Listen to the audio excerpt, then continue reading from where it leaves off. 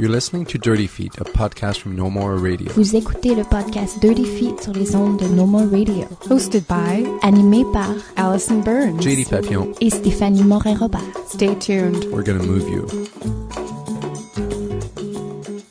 So Patrick Lloyd Brennan is a fellow graduate from the Department of Contemporary Dance of Concordia University here in Montreal. He's an emerging choreographer who has trained in ballroom, musical theater, jazz, ballet, and contemporary dance. You might remember him from the 2010 edition of Danse Buissonnière, which is, of course, the collection of works that Tangente produces every year that kind of features people coming out of dance programs and puts their work on stage. It's a nice springboard for a lot of young artists.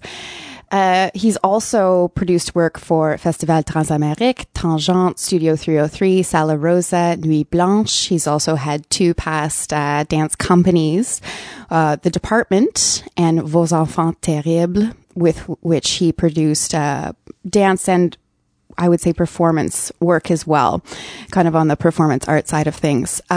You may also remember him from Dance Animal. He was Dance Poodle. Dance Animal is, of course, a comedy dance / theater troupe that was around and kind of blew Montreal away and a little while ago there. So we're going to be talking to Patrick today about a specific project that's coming up. But first, I want to just say hi, Patrick. How are you? I'm good. How are you? Thanks for having me. Yeah, it's you're a person we've invited in frequently, and we're happy to finally get you on Dirty Feet. So that's super exciting for us. So you were the concepteur of this dance video that we're going to talk about in a little bit, and you've also brought in Kerwin Barrington, who was your assistant on the project, correct? That's right. Yep. And Kerwin, you're also a graduate from the Concordia Contemporary Dance Program. And as far as I understand, you currently teach dance, and you're also working on an ELAN-funded project that is doing choreographic workshops for rural areas in Quebec. Yeah? Yes, exactly. So we're going to be talking about this dance video project today. It's called You Can Take the Streets and Rule Them Because We Are of the Sky. So nice big title there. It's a 13-minute work, and it's going to be presented by Rendez-vous du Cinéma Québécois. And as far as I understand it, it's a dance work that features several dancers dancing on their own in specific Montreal locations. That's right, yeah. And this was kind of a spur-of-the-moment creation, and I'm curious, you were kind of given an opportunity, and you took it very quickly. Would you say that was the impetus or inspiration for the work, or did you have this concept of these kind of, this little love letter of Montreal in the back of your mind, stewing away for a while there? I think it was really Eddie Menz, Eduardo Menz, who's the director of the film and producer. It was really an idea that he had, was really looking at. He wanted to experiment with dance. He wanted to experiment, with video. And so he sort of approached me because actually he ended up getting his hands on some really fantastic equipment for 3 days. He said, I've always wanted to work with you. Let's put something together. And so from there, we just started getting to talking a little bit about protests and about movements and the Arab Spring, the Occupy movement, the Printemps Arabe that was going on here, and just sort of the energy and that was sort of coming out, I think, even within our generation, I would say. And he wanted to look at how that could be brought or turned into movement. And that's sort of where things started. So yeah, definitely spur of the moment in terms of we've got this equipment for 3 days, let's put something together. And that was sort of the kickoff for it, I think. How were the locations selected? Because was it kind of like, oh, let's go here and just really spur of the moment, or did you guys have certain planning around location and whatnot? Yeah, we had about 2 weeks to search for different locations that would work, not only for the dancers but for the camera. And so Eddie went out on his bike and found all these awesome spots. And then we were also, had lots of discussions about dancers and who we were going to choose. And then it was probably, I would say, about a 2-day process of matching dancers with locations. That was really a key moment in it, I think. But yeah, there was definitely some thought put into it before. We did have a couple of last minute changes though, on the shoot days, just because things didn't work or we didn't have access to places or, so those were actually kind of interesting moments that we had to sort of negotiate. I imagine in this kind of process that your subjects are taking a lot of control of the content. If, you're throwing it together in a couple of days, you got to trust these people. Are these all people that you've worked with before, all these dancers? No, quite a few of them, a number of them. But some of them were people that Eddie has worked with before, or just people that he's always wanted to work with. And it's also something that's really important to me to work with not only trained dancers, but non-dancers as well, who have an inkling towards movement. So for me, it was really important to put together a team of people that would bring out, they would bring different things to the table. And I think that was also, part of matching them with the locations and with it being in the streets sort of thing, is really keeping that real person alive, not just seeing a dancer on the streets, was really seeing people interact with the streets and with the location. And now looking at the list of dancers, there is a very wide range of aesthetics, especially movement aesthetics in them. Some of them are non-dancers, quote unquote. Some of them are dancers with a much more classical background. Some are much more contemporary breakdance influenced. There's a burlesque artist also. Like, how did it feel to, especially when it came to the editing, to bring all of that content together in a way that where there was this through line? Even with all of those different people, all of those different locations. I mean, Montreal is a city. It's a very vibrant city, and you can see the locations you chose were probably very different also. So how did you create this through line for the film and the editing, and even in the conceptualization when you were talking to dancers? I think it really was... just as a side note, I was not part of the editing process when it comes to the actual video, which it's really interesting. I'm going to see it for the first time as everybody else, which is really scary, but really interesting. So I think that through line really had to come from the original sort of concept and the sort of set of restraints and rules that were built from the beginning. I don't know if maybe Kerwin wants to speak to that a little bit. Just because I danced in it as well, so I could speak from interpretation point of view. I think it had to do with the context of what was going on and the fact that everyone had the same rules, and those rules were from my point of view, you're starting at point A and you're moving towards point B in one swoop. And while you're doing that, there's a guy with a big, huge camera and a sound guy and Patrick and someone else was there too, helping, because the equipment was quite big and a little bit awkward, I think. So they were following you as you were going from this point A to point B. So I think just having that context every time created a through line. Also with Patrick's guidance and the way that he was sort of setting up what was happening. When creating work site specifically, there's a few challenges that come into play, not only as a dancer but also as a choreographer. How was juggling, everything from weather to temperature, the daylight? Was it a constant struggle to okay, the sun's coming down, let's get this? It really was. I'm interested in knowing about these struggles. Absolutely. I think we got hit with everything that you could imagine. We got hit with rain right from the first answer, which was Kerwin. It was rain. It was trying to also just take care of this equipment as well. Just to mention, it was a big Steadicam, $20,000 camera, huge thing. Oh, so it was always being worried about that.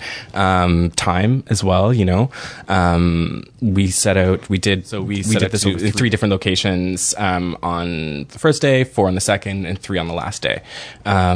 So definitely time, things that I had never really had to worry about in terms of creating, being in the studio, you can just keep going and going. But with this, it was, we've got 2 hours to do this and go. I think that was kind of the theme of the weekend. Especially with lighting and all these things that were exciting for us. I think for myself as a dancer, to have to deal with the weather just added this whole nother layer, and the different, where the sun was and all of that was interesting. But I think technically was creating challenges for the shot, Mm-hmm.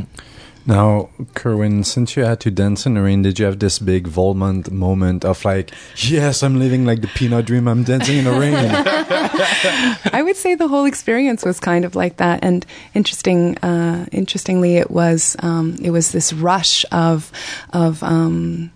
wanting to explore my space, wanting to claim it. And then because it was a rush of point A to point B, and all this repeating it over and over and over to get the best take, it just evolved, into this really. I felt elation the whole time. I was just on this amazing rush, and the rain. I mean, of course, and it's in the city, so there's all this natural element coming in there as well. Movement and life around that, right? That's it, exactly. Yeah, the city doesn't stop just because you're doing a film, right? Right. Just to explain that dancer joke moment there, that was the title of a show that the Pina Bausch Company showed at Théâtre Maisonneuve in November. It's a very famous work, and in the piece there's a giant rock on stage, and for I would say like the majority of the work, it's raining on stage basically, and the dancers are splashing in the water, and it's really euphoric and wonderful. And to go back to that point A to point B, that is a very specific and very interesting choice. Because when we think about choreography, we're not going to think so much about geolocation of going from this place to this place. It's going to be much more about like imbuing or embodying something, or we don't think about it so much about a transition from one place to another. But with something that is in situ, I guess it makes sense to go in that direction. What made you choose to use that as the core concept of the instructions you would give to your dancers? I think I wanted to create something that was simple in terms of structure, to sort of, and by having a very simple structure of you've got to start here and end there, it opens the dancer up to making choices and to having lots of freedom of how to get from point A to point B. There's countless ways that you can do that, but at the same time, there's also a bit of vulnerability in that, because I think, as dancers or as choreographers, we always want to create what's going to look best. We always want to be the best at it. We want to look good. And so by allowing this sort of freedom and saying, well, this is all you've got to do, the dancer is all of a sudden, I feel like, put on the spot to a certain extent, and they've got to negotiate things for themselves. And then what I wanted to do was then come in, with every take, come in and sort of chip away at that and shape it into something that was going to work. To go back to what you were saying earlier, like to go back to that general through line, to make sure that it was all going to connect and the pieces were going to come together at the end. Did someone decide to take it to its most simplistic level and really decide to just walk from point A to point B? In the end, no. They definitely, that was, what a lot of the performers, that was the first step that they took. And it was also just as the choreographer as well, just walking through the space. For me, it was my first time going through the space a lot of the times as well, and walking through with the camera and figuring things out. But it's definitely the starting point. But from there, I really think that the performers really sort of grabbed onto it and really went with it every time, I would say. Yeah, I agree. And I think would then tap into their own backgrounds and their own signature ways of moving.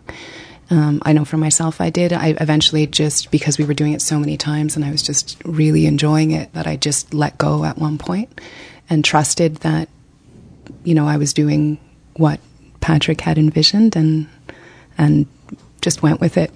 Yeah. With yourself, Kerwin, and also a lot of the other performers in the film, a lot of the names, these are people who are not only dancers but also choreographers. Do you feel that selection is something that helped you really trust these people and having to make those quick decisions on the spot? That kind of side of understanding structure and understanding maybe...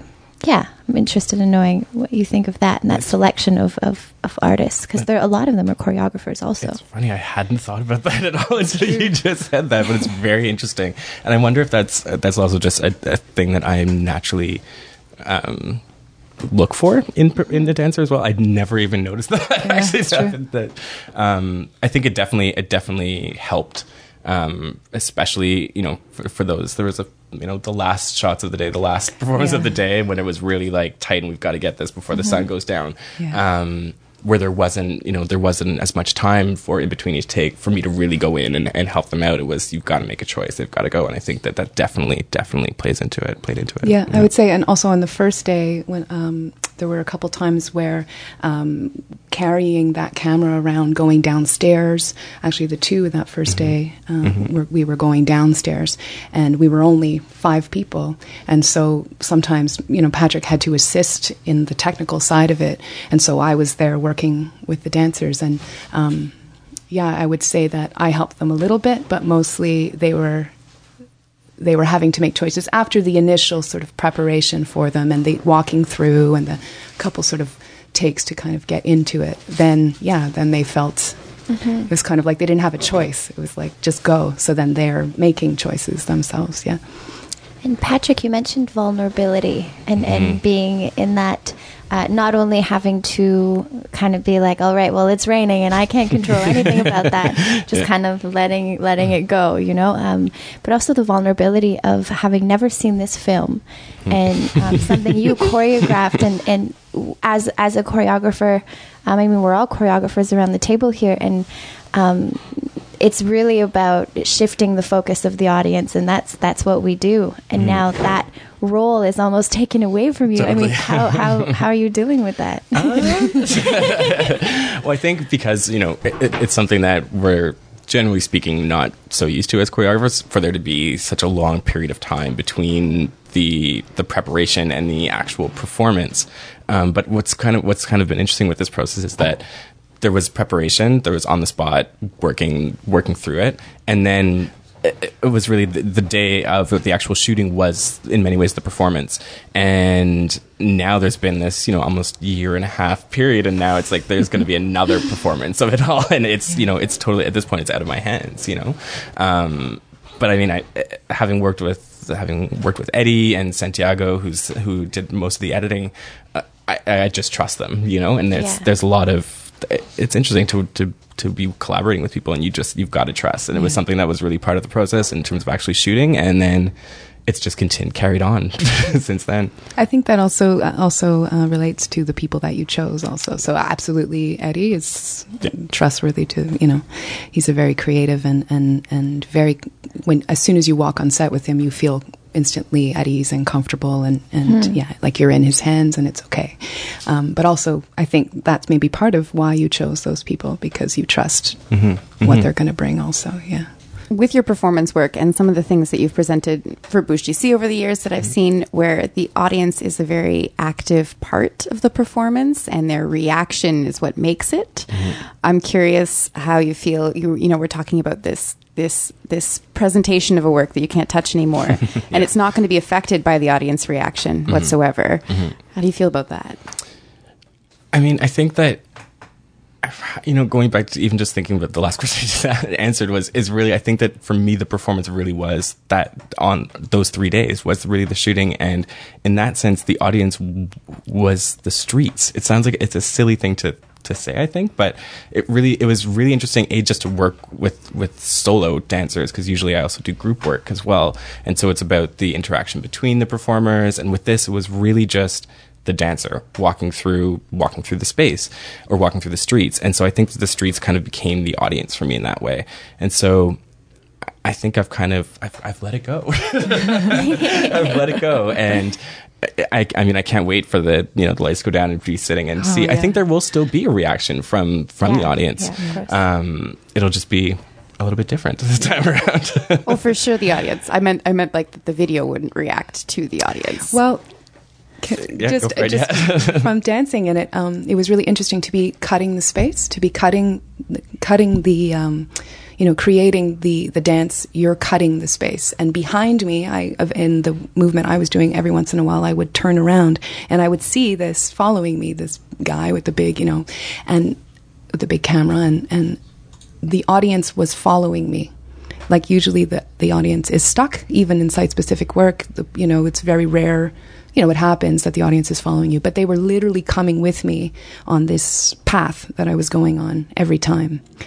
And so I don't know how that's going to translate to sitting in a room with the lights closed and still coming with me, but in this kind of setup, Yeah.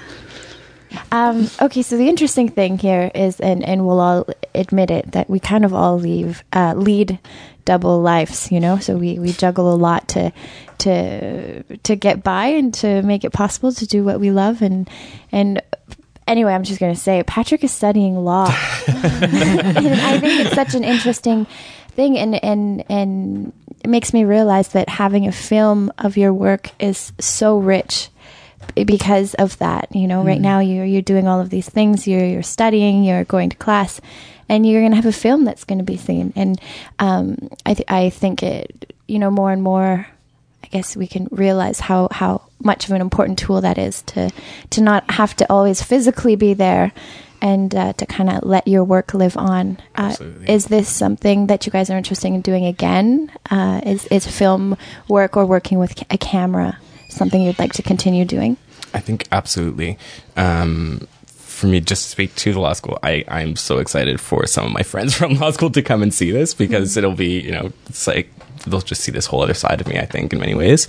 But yeah, absolutely, I would love to to do more film and video work.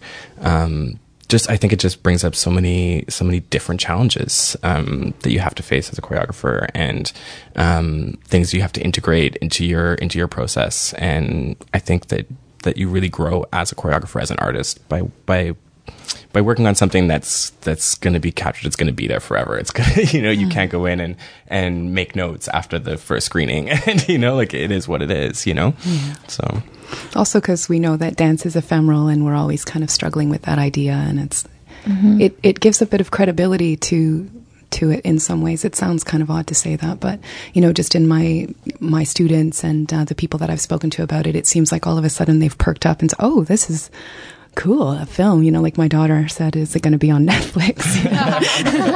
But it gives a bit of, because it becomes a constant in a way. Exactly. Yeah. Which is interesting, because a lot of your work, and this has kind of been mentioned before, but a lot of your work is based on this ephemeral, and it is based on performance, very much so. Mm-hmm. And from, granted, the limited selection of your work I've seen, but you do tend towards the performative much more than the dancey, quote unquote. Mm-hmm.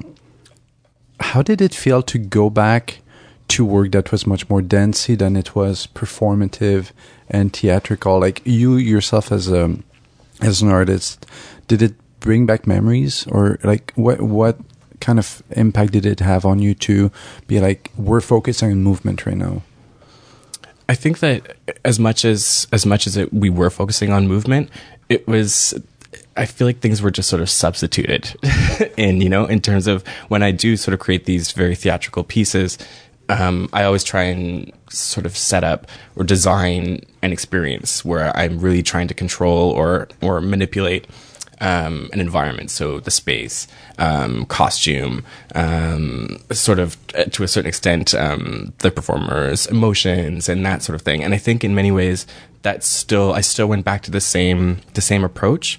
Being able to assist and be a part of choosing the locations, choosing the dancers, the general look, the general theme of things, in many ways was very similar to the process that I've gone through in the past. It's just that the end result isn't this sort of flashy, fun, performance. But in many ways, I think that it was kind of this very similar process as to what I've gone through in the past. Yeah, I would agree. I've danced for Patrick many times, and he actually does almost always pass through movement, actually. There is always a very strong movement direction, and that it's usually very simple, and that simplicity, again, often brings out this really somehow extravagant, Yeah, I think it's also, I like to separate the performance experience from the audience's experience as well. Where really my goal as a choreographer throughout the creative process is to really create moments for the performers to engage with the work, or just to really just live the experience with or without an audience. And then my attention also then goes to the audience. Okay, how am I gonna mess with that? Is usually my approach.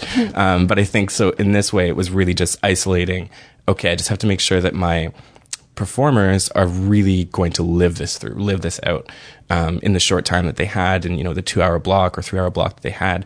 They went through a process that sometimes would take months, that I would go through with, if we were preparing something for the theater or for the stage. From this discussion, I'm having a sense that this work is very much about the urban experience. And the location the locations chosen were very important to the whole process, to the product that you ended up with. What is your relationship in this film to the city of Montreal? And it's a living city. A city is never just stuck in time, but there's people moving around, there's cars passing by. How did you bring those elements into the film? And for you, was it important to show that city as a living organism? That's a big question. Yes, it was definitely important to keep the city alive.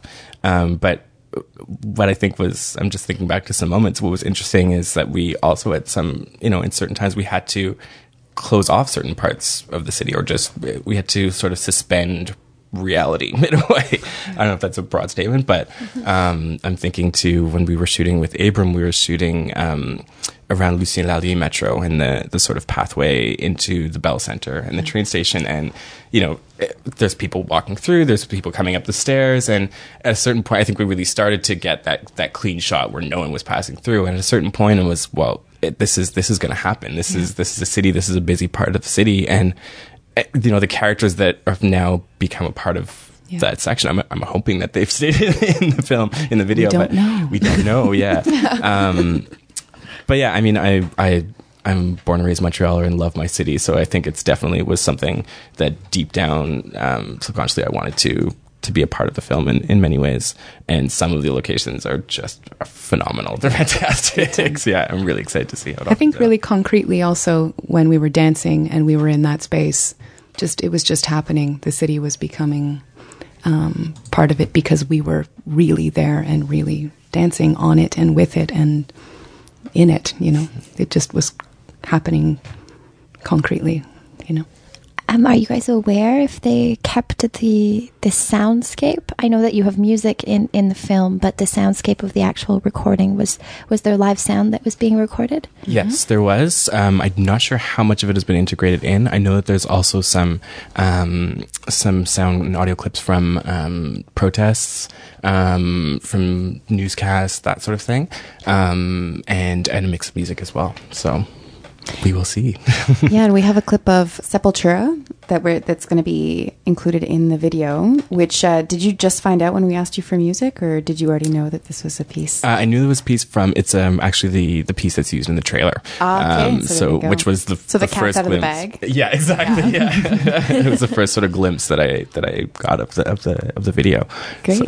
So we'll play this slightly aggressive track and get a feel for perhaps what some of the video is going to be like. Absolutely. Yeah.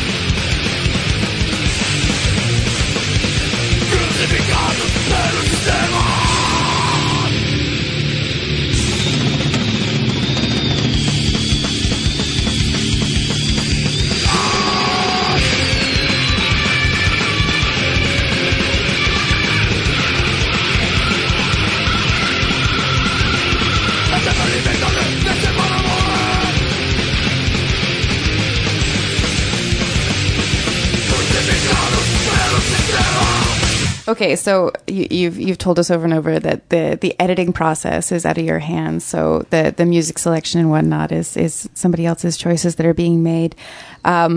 Did you give any guidance in that respect? Did you say this is what I have in mind, or this is kind of the feel that should be happening, or was it more of a discussion, or nothing at all? I think more of a discussion. I think informally, some of the choices that were made, I definitely have had an influence on. I think all of the performers, everybody, I think really played a part in it, because it really started out as this sort of experiment, and we had a general idea of what we wanted it to look like in the end, but I think that shifted and changed so much throughout the process.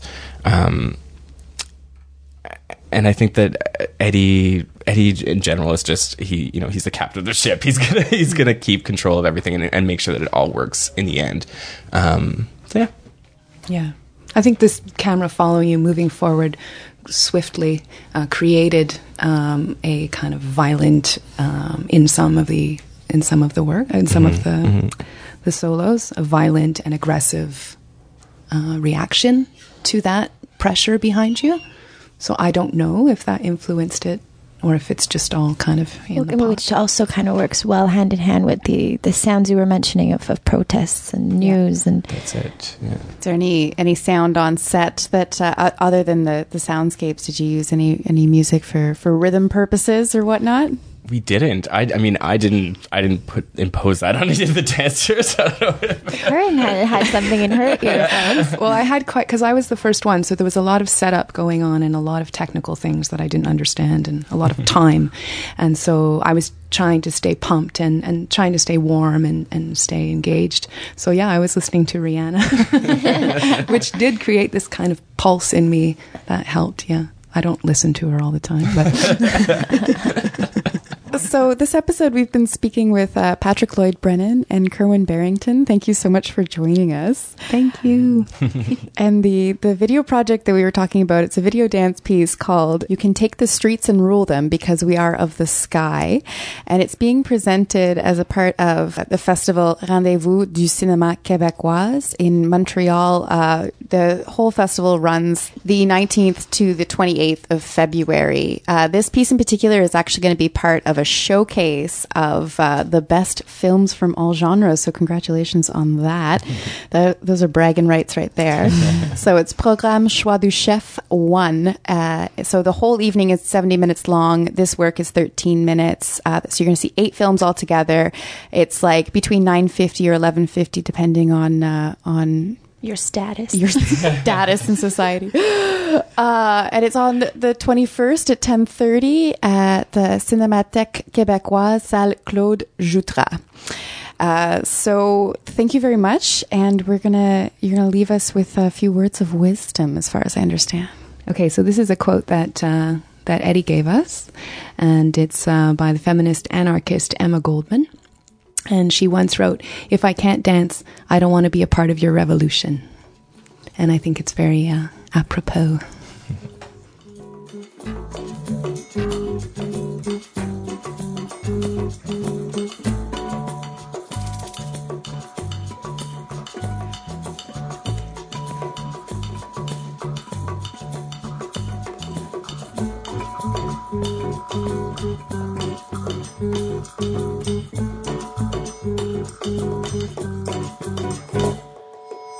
Dirty Feet was previously recorded at the Montreal Improv Theatre and is currently recorded out of Mainline Theatre. Thanks, dudes. Dirty Feet est produit et animé par, produced and hosted by Alison Burns, JD Papillon, et Stéphanie Moret-Robert. You can find out more about our show at nomoreradio.com, follow us on Twitter at Dirty Feet, and find us on Facebook at Dirty Feet Podcast. Vous pouvez écouter tous nos épisodes sur notre site web ou vous pouvez vous abonner également sur iTunes à notre podcast. Listen to past episodes on website or subscribe to the podcast on iTunes. While you're there, be sure to give us a rating and or leave a comment to help us spread the word. Tune in next week for a whole new show.